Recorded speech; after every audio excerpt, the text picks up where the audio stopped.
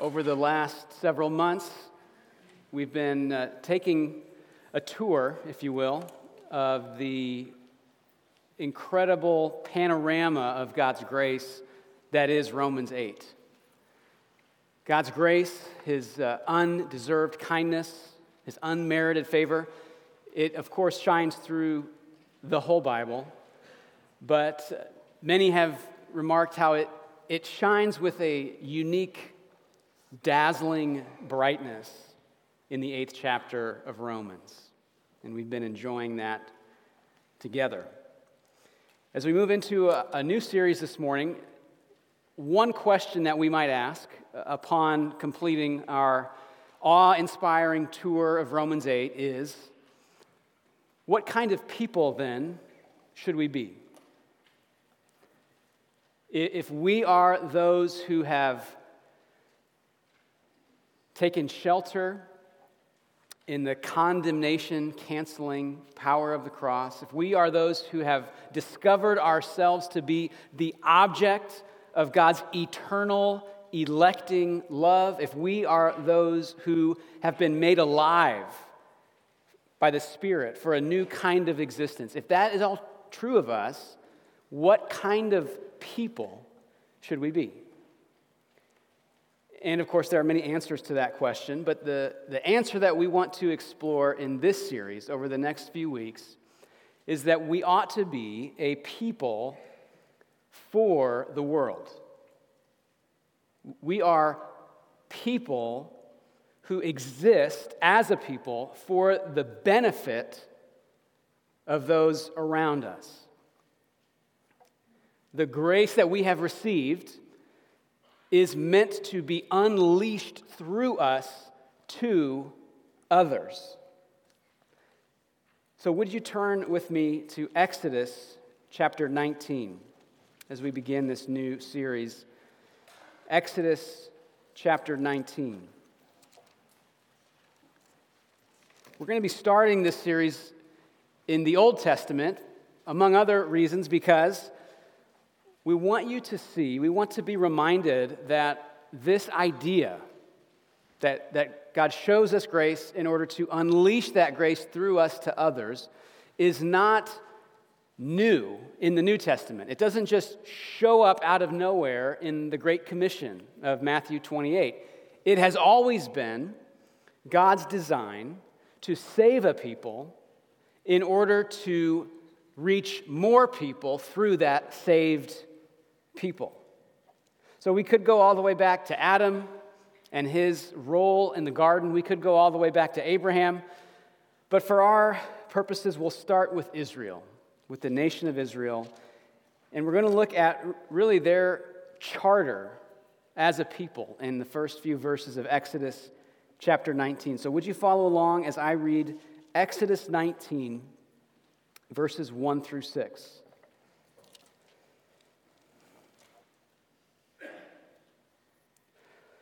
On the third new moon, after the people of Israel had gone out of the land of Egypt, on that day they came into the wilderness of Sinai.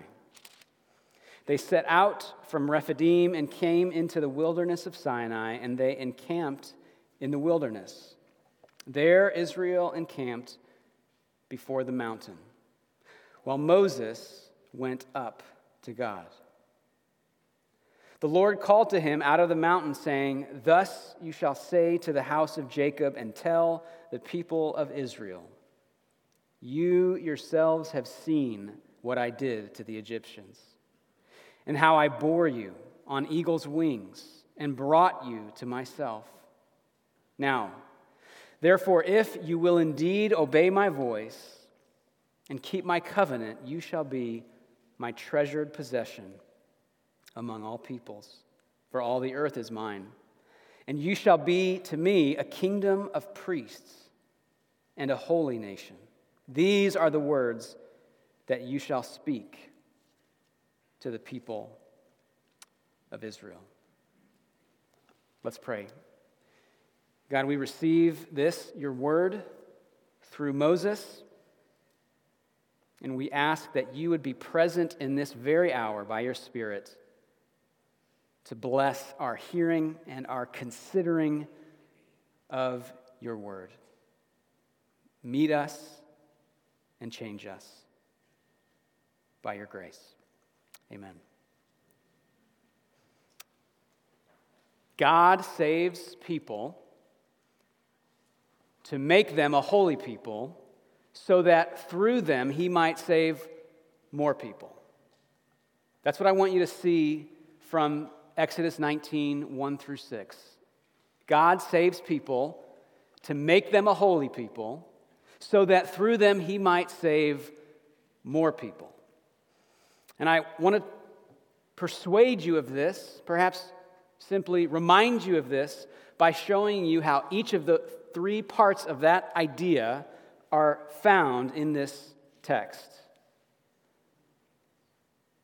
God saves a people to make them a holy people so that through them he might save more people. So first, God saves people. Look at verse 4. Starting with this verse, God is giving a message to Moses that he is to relay to the rest of the people waiting down at the foot of the mountain. Look at how God starts this message in verse 4. You yourselves have seen what I did to the Egyptians, and how I bore you on eagle's wings and brought you to myself. With that one sentence, God has essentially summarized the entirety of Exodus chapters 1 through 18. If you go back and read the book of Exodus, God comes to Israel in their slavery and captivity in Egypt, and he mightily rescues them. He decimates their enslavers with 10 mighty plagues. He brings them miraculously through the waters of the Red Sea. He brings them all the way to this particular place, Mount Sinai, in order to begin to dwell with them as his people. So God has accomplished a mighty salvation for Israel. And verse 4 is reminding them of that. And even the geography of verses 1 through 3 underscores that. As you look at 1 through 3, we're reminded in verse 1 that they've recently come out of Egypt. They've traveled through the wilderness, and they have now arrived at a particular mountain, Mount Sinai, which is the same mountain where God met Moses in the burning bush.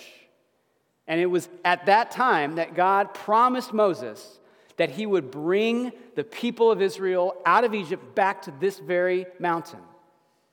So even though Israel is headed towards the promised land, towards Canaan, this is not a detour. This was a planned stop out of Egypt to Mount Sinai, because it's at Sinai that Israel will get a glimpse of God's presence. It's here at Sinai that Israel will receive God's law.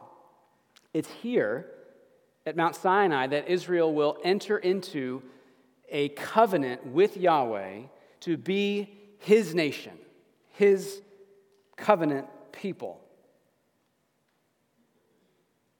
So this paragraph that we've just looked at is the opening message of this major moment in Israel's history. And what I want you to see, what I don't want us to miss, is that God starts with his accomplished salvation. If you keep reading Exodus, there are a lot of commands. There's a lot of law as part of this covenant. But notice where the whole Mount Sinai episode begins. God starts with not thou shalt and thou shalt not. He starts with, you have seen what I did. That is the starting point for all of the instruction, all of the commandments that God is about to give Israel. All of that is in response to the saving grace that he's already shown them. The first job that I had out of college was at the Four Seasons Hotel. in Chicago. And like many jobs, I started out in a probationary period. I had 90 days where I was hired, I was getting paid, but I was really proving myself that I belonged there. I was showing my employer that I belonged by my performance and my compliance with all of the expectations and policies of my workplace. Now, think about how different that is from a family. You don't bring your child home from the hospital or from finalizing their adoption and sit them down and say, all right, we're going to give you 5 years and we'll see if you're a good fit or not. But soon enough, as the child grows, you do have some expectations for them. You do have some rules that you give them to follow. So if you think about what distinguishes a workplace, an employer from a family, it's not that one has expectations and the other doesn't. What distinguishes the two is that a workplace gives you expectations as the condition of your belonging, while a family gives you expectations on the basis of your belonging. You are to obey your mother and father because you are irrevocably theirs. And that's what God is doing with Israel. He doesn't give them the law to say, all right, let's see if you can qualify to be my people. He says, I have saved you. You are mine. Here's how you respond. So, God saves people. We don't save ourselves. And that's just as true in the Old Testament as in the New Testament. That's the first part. God saves people. Second, we see in this passage one of the purposes for which God does that saving. God saves people to make them a holy people. God saves people to make them a holy people. And we see this in verses 5 and 6. Let's just read these verses again, starting in verse 5. So he's reviewed the salvation and the grace in verse 4, and then he says in verse 5, now therefore, if you will indeed obey my voice and keep my covenant, you shall be my treasured possession among all peoples, for all the earth is mine. And you shall be to me a kingdom of priests and a holy nation. So verses 5 and 6, as you can tell, is one conditional sentence. It has an if part, and then it has a then part. The if part is what God expects of Israel, what he is calling them to be, and the then part is what God promises to do if they fulfill their calling, their responsibility. So, looking at the text, you can see that the if is obeying God's voice and keeping his covenant. That's what God is calling his saved people to do. And then his promise to them, if they will do that, is to make them a people defined by three things. Do you see that in the end of verse 5 into verse 6? He will make them his treasured possession, a kingdom of priests, and a holy nation. So at this point, I just want to show you two main things here. Two things to note about this idea of God saving people to make them a holy people. First, notice that Israel's obedience is the response of faith to God's grace. Look at verse 5. The expectation of verse 5 is built on the word therefore. Therefore, in light of verse 4, in light of what I've already done, if you will indeed obey my voice and keep my covenant. So, what's happening here in verse 5 is God is describing what we would call, in our New Testament world, saving faith. He's describing saving faith in terms of what it produces. Faith produces obedience. Faith leads to covenant loyalty to the one you trust in. And really, if you think about the nature of faith, how could it be otherwise? It is in the nature of trust that you have enough confidence in the thing or the person you trust to give them some part of yourself or something that belongs to you.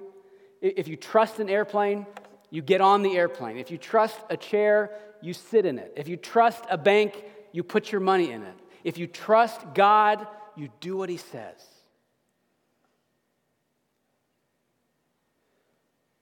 So what God is calling Israel to is not earning their salvation, not paying Him back for the Exodus rescue.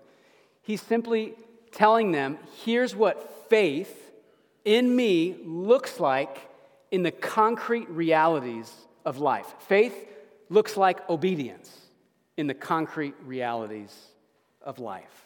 So that's the first thing. The second thing is, Israel is meant to be a holy people. So in that response of faith that produces obedience and loyalty, what God promises to do, what God says will happen, is they will be a treasured possession and a holy people. We'll come back to the kingdom of priests part in just a few minutes. I think those first and third phrases, treasured possession in verse 5, holy nation in verse 6, I think those are basically synonymous. And to see that, it helps to just think about what the word holiness means. To be holy simply means to be set apart. To be holy is to be set apart. So in this context, we can think of a few different ways that Israel is meant to be set apart. Israel is supposed to be dedicated to God's special use so that they will turn away from sin and be distinct from the other nations. All of those are different aspects of set apartness. Set apart to God, set apart from sin, set apart from the other nations. They're dedicated to God's special use so that they will turn away from sin and wickedness and evil and thus be different from the nations around them. So God intends to make of them a holy people.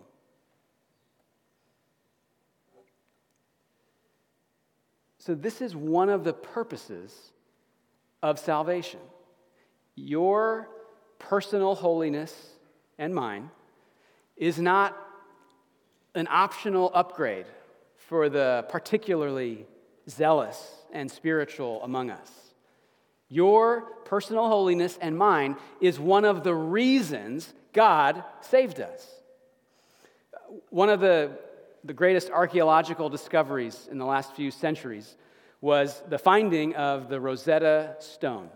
So it was discovered by the French in Egypt, totally on accident. They were digging part of some construction project, and they found the Rosetta Stone buried underground as part of a bigger wall, part of a bigger stone structure.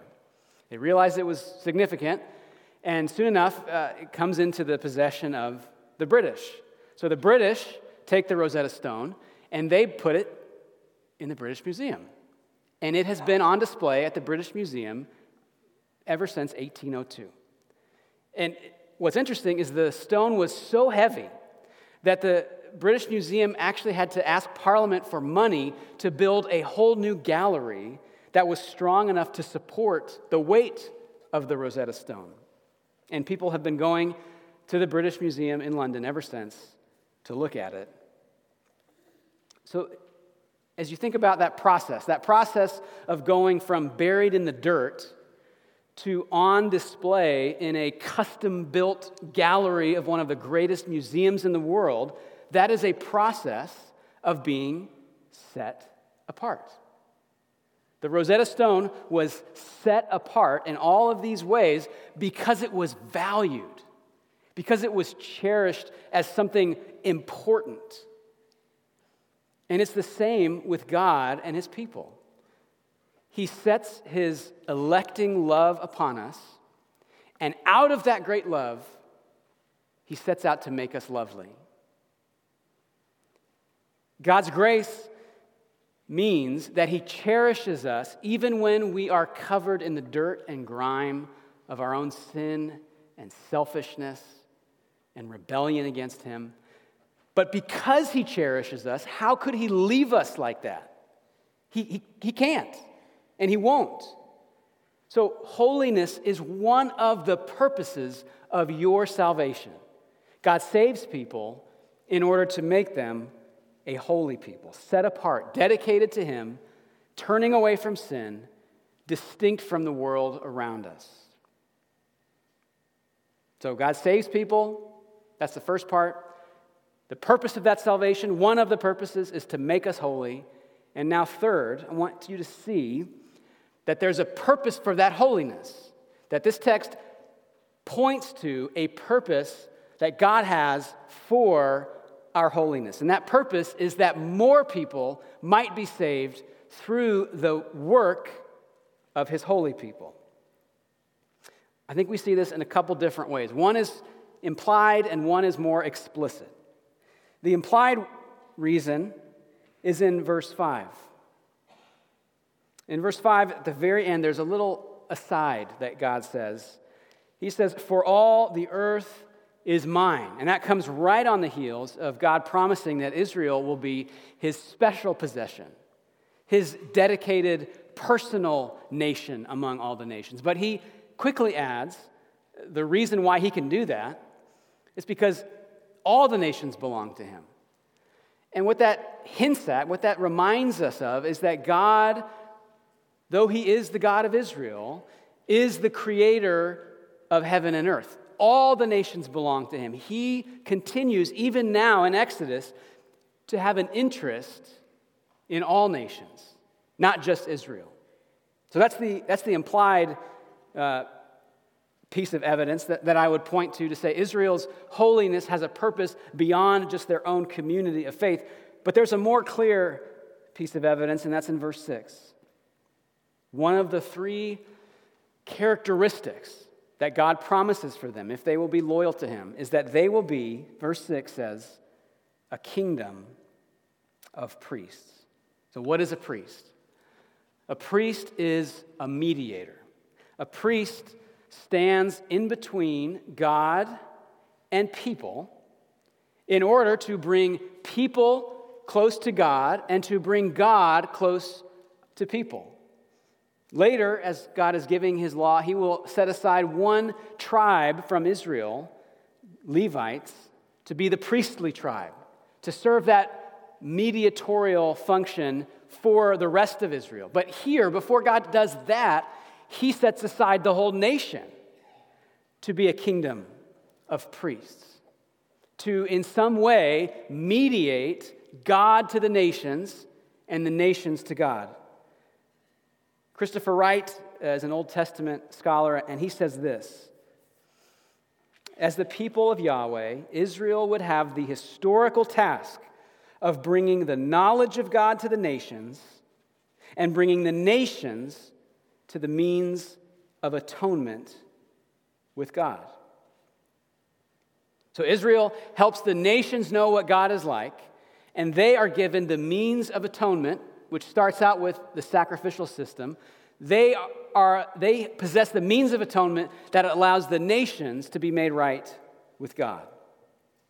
So when we look at this charter in Exodus 19, 1 through 6, we see these two realities that seem to pull in different directions, but they go together. And they are, on the one hand, Israel's distinctiveness. It is part of their DNA to be different, to be other than the rest of the world. And yet at the very same time, that otherness is meant to serve and help those very nations. Here's Christopher Wright again.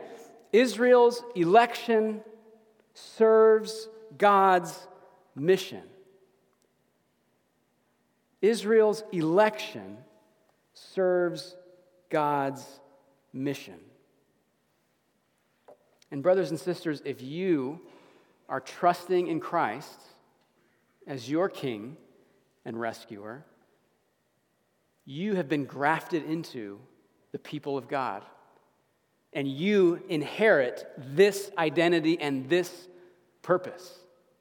When Jesus came, he was Israel's Messiah and also Israel's representative, embodying the nation in himself. And so Jesus, in all the things he did, he fulfilled the condition of verse 5 perfectly on behalf of God's people. He did what Israel and what we could never do perfectly. Jesus did perfectly, obeying and keeping covenant with his Father. And so now, through his death and resurrection, Jesus is rescuing and gathering a people of both Jews and Gentiles to be rescued, set apart, and set on mission to gather still more people. So God saves people to make them a holy people so that through them he might save more people. As we consider our own lives in the light of Exodus 19, 1 through 6, I think there are two challenges this text puts before us. Two questions that we can sit under as we sit under this passage of Scripture. And the two questions are we growing in holiness? The second question is, are we sharing and explaining that holiness to the world around us? Are we growing in holiness? Are we sharing and explaining that holiness to the world around us? So first, are we growing in holiness? Our growth in being set apart. That's what sanctification is. Increasing set apartness to God from sin, distinct from others who don't follow God. Our holiness is not only our proper response to the grace of the gospel, though it is that, this text is adding it is also one means by which we bear witness to the gospel for the nations. Let me put it this way. The world needs our holiness, even though they don't know that. One of the problems we have is that the word holiness has come to have some pretty negative connotations. It suggests, even to many Christians' minds, sort of a self-righteous, arrogant, religious strangeness. And this is not new. Listen to what Jonathan Edwards said hundreds of years ago. He said, "Holiness is a most beautiful, lovely thing. Men are apt to drink in strange notions of holiness from their childhood, as if it were a melancholy, morose, sour, and unpleasant thing. But there is nothing in it but what is sweet and ravishingly lovely." Biblical holiness is profoundly beautiful. So the world around us, those who don't know Christ, who are drunk on lies and enslaved to the self-destructive lifestyle of rejecting their Creator, they need to see that there is a better way to exist than that. And the church is here to give them a glimmer of that better way, to show them that there is actually a better way to live than being drunk on lies and killing yourself with rebellion against God. That is beautiful. That is needed. And here's the thing, we will always do that imperfectly, but even in our imperfection, holiness can shine through, because it is no small part of Christian holiness to run to the cross repeatedly, joyfully, humbly, and confidently.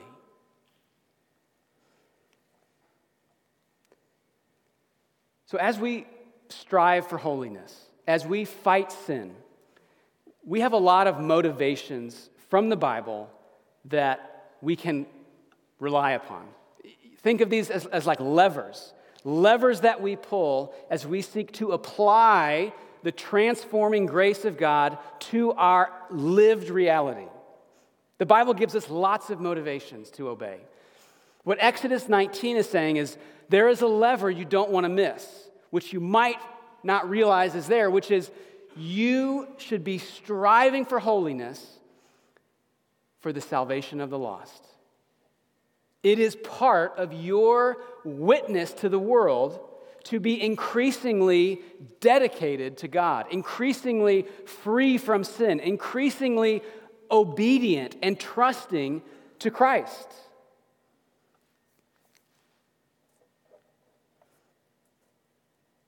So that's the first question. Are we growing in holiness? Because the world needs our holiness. Second question. Are we sharing and explaining that holiness to the world around us? So yes, we're imperfect. Yes, we're stumbling forward. But to the degree that we have some kind of set-apartness going on in our lives and in our church, the question then becomes, is that holiness making meaningful contact with non-Christians? Do they see how we are different? Do they have any idea why we are different? Many researchers have been commenting and noting this phenomenon that goes by a few different names, but one name would just be ideological sorting in our country, that more and more people are gravitating towards states, communities, networks of people who think very similarly to how they think.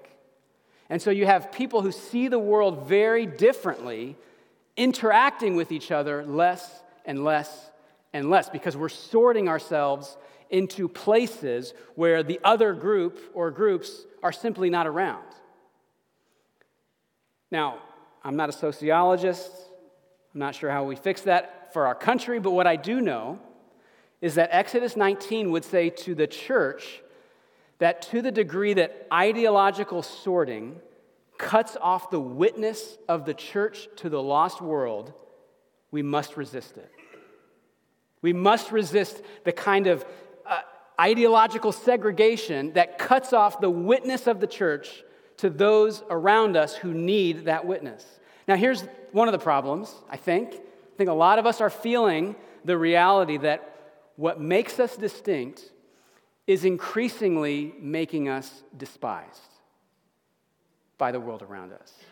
We feel it. We see it. We experience it, that the very things that make us holy, imperfectly, but holy, the things that make us different are the things that make us despised. And so almost instinctively, we shrink back. We try to put our head down and just kind of make it through. But friends, we must not lose our confidence that we have something the world needs. In the gospel, in the good news of a crucified and risen Messiah, gathering, setting apart, mobilizing, and ultimately glorifying a people, in that message, in that reality, we have something that the people around us need. So, are we letting that get out? Are we getting the gospel in front of people? I was just recently talking to a friend of mine who lives in North Carolina, and he's an elder at his church, and he works in business. And he was just telling me, kind of just casually as an aside, that one of the things he's been doing is when he has a free Saturday or a free weekend, he will invite friends from work to his house, and he'll invite friends from church to his house, and he'll just see what happens. Brothers and sisters, you don't have to be a street corner preacher to be a faithful member of this kingdom of priests. It can be as simple as being a good listener and asking good questions, getting your unsaved neighbor or coworker to unpack their own heart and belief system. It can be as simple as inviting a friend to read the Bible with you. Any Christian can do that. It can be as simple as slowly, in small doses, explaining what Christians believe.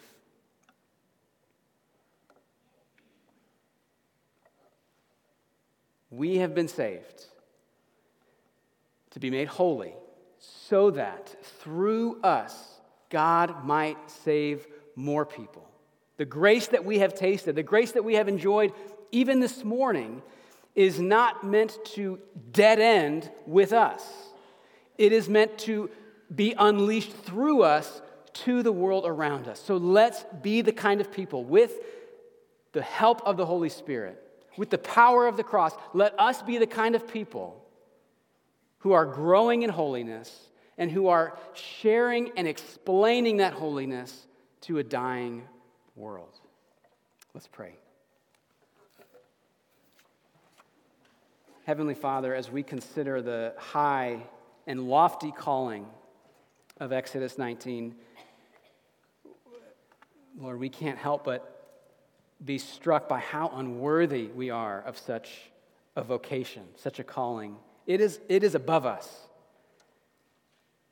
Lord, even as regenerate, new creation people, we still sin.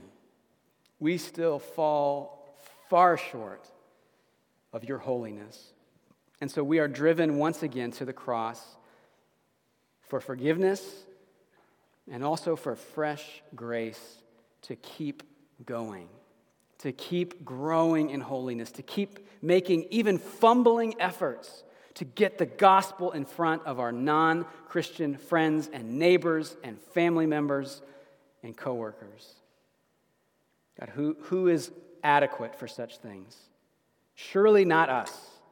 But our prayer as we prepare to go out into that very world this day is that you would make us adequate, that you would work mightily through us in spite of all the things in us that get in the way. And we pray this through Jesus and for the honor and glory of his name. Amen.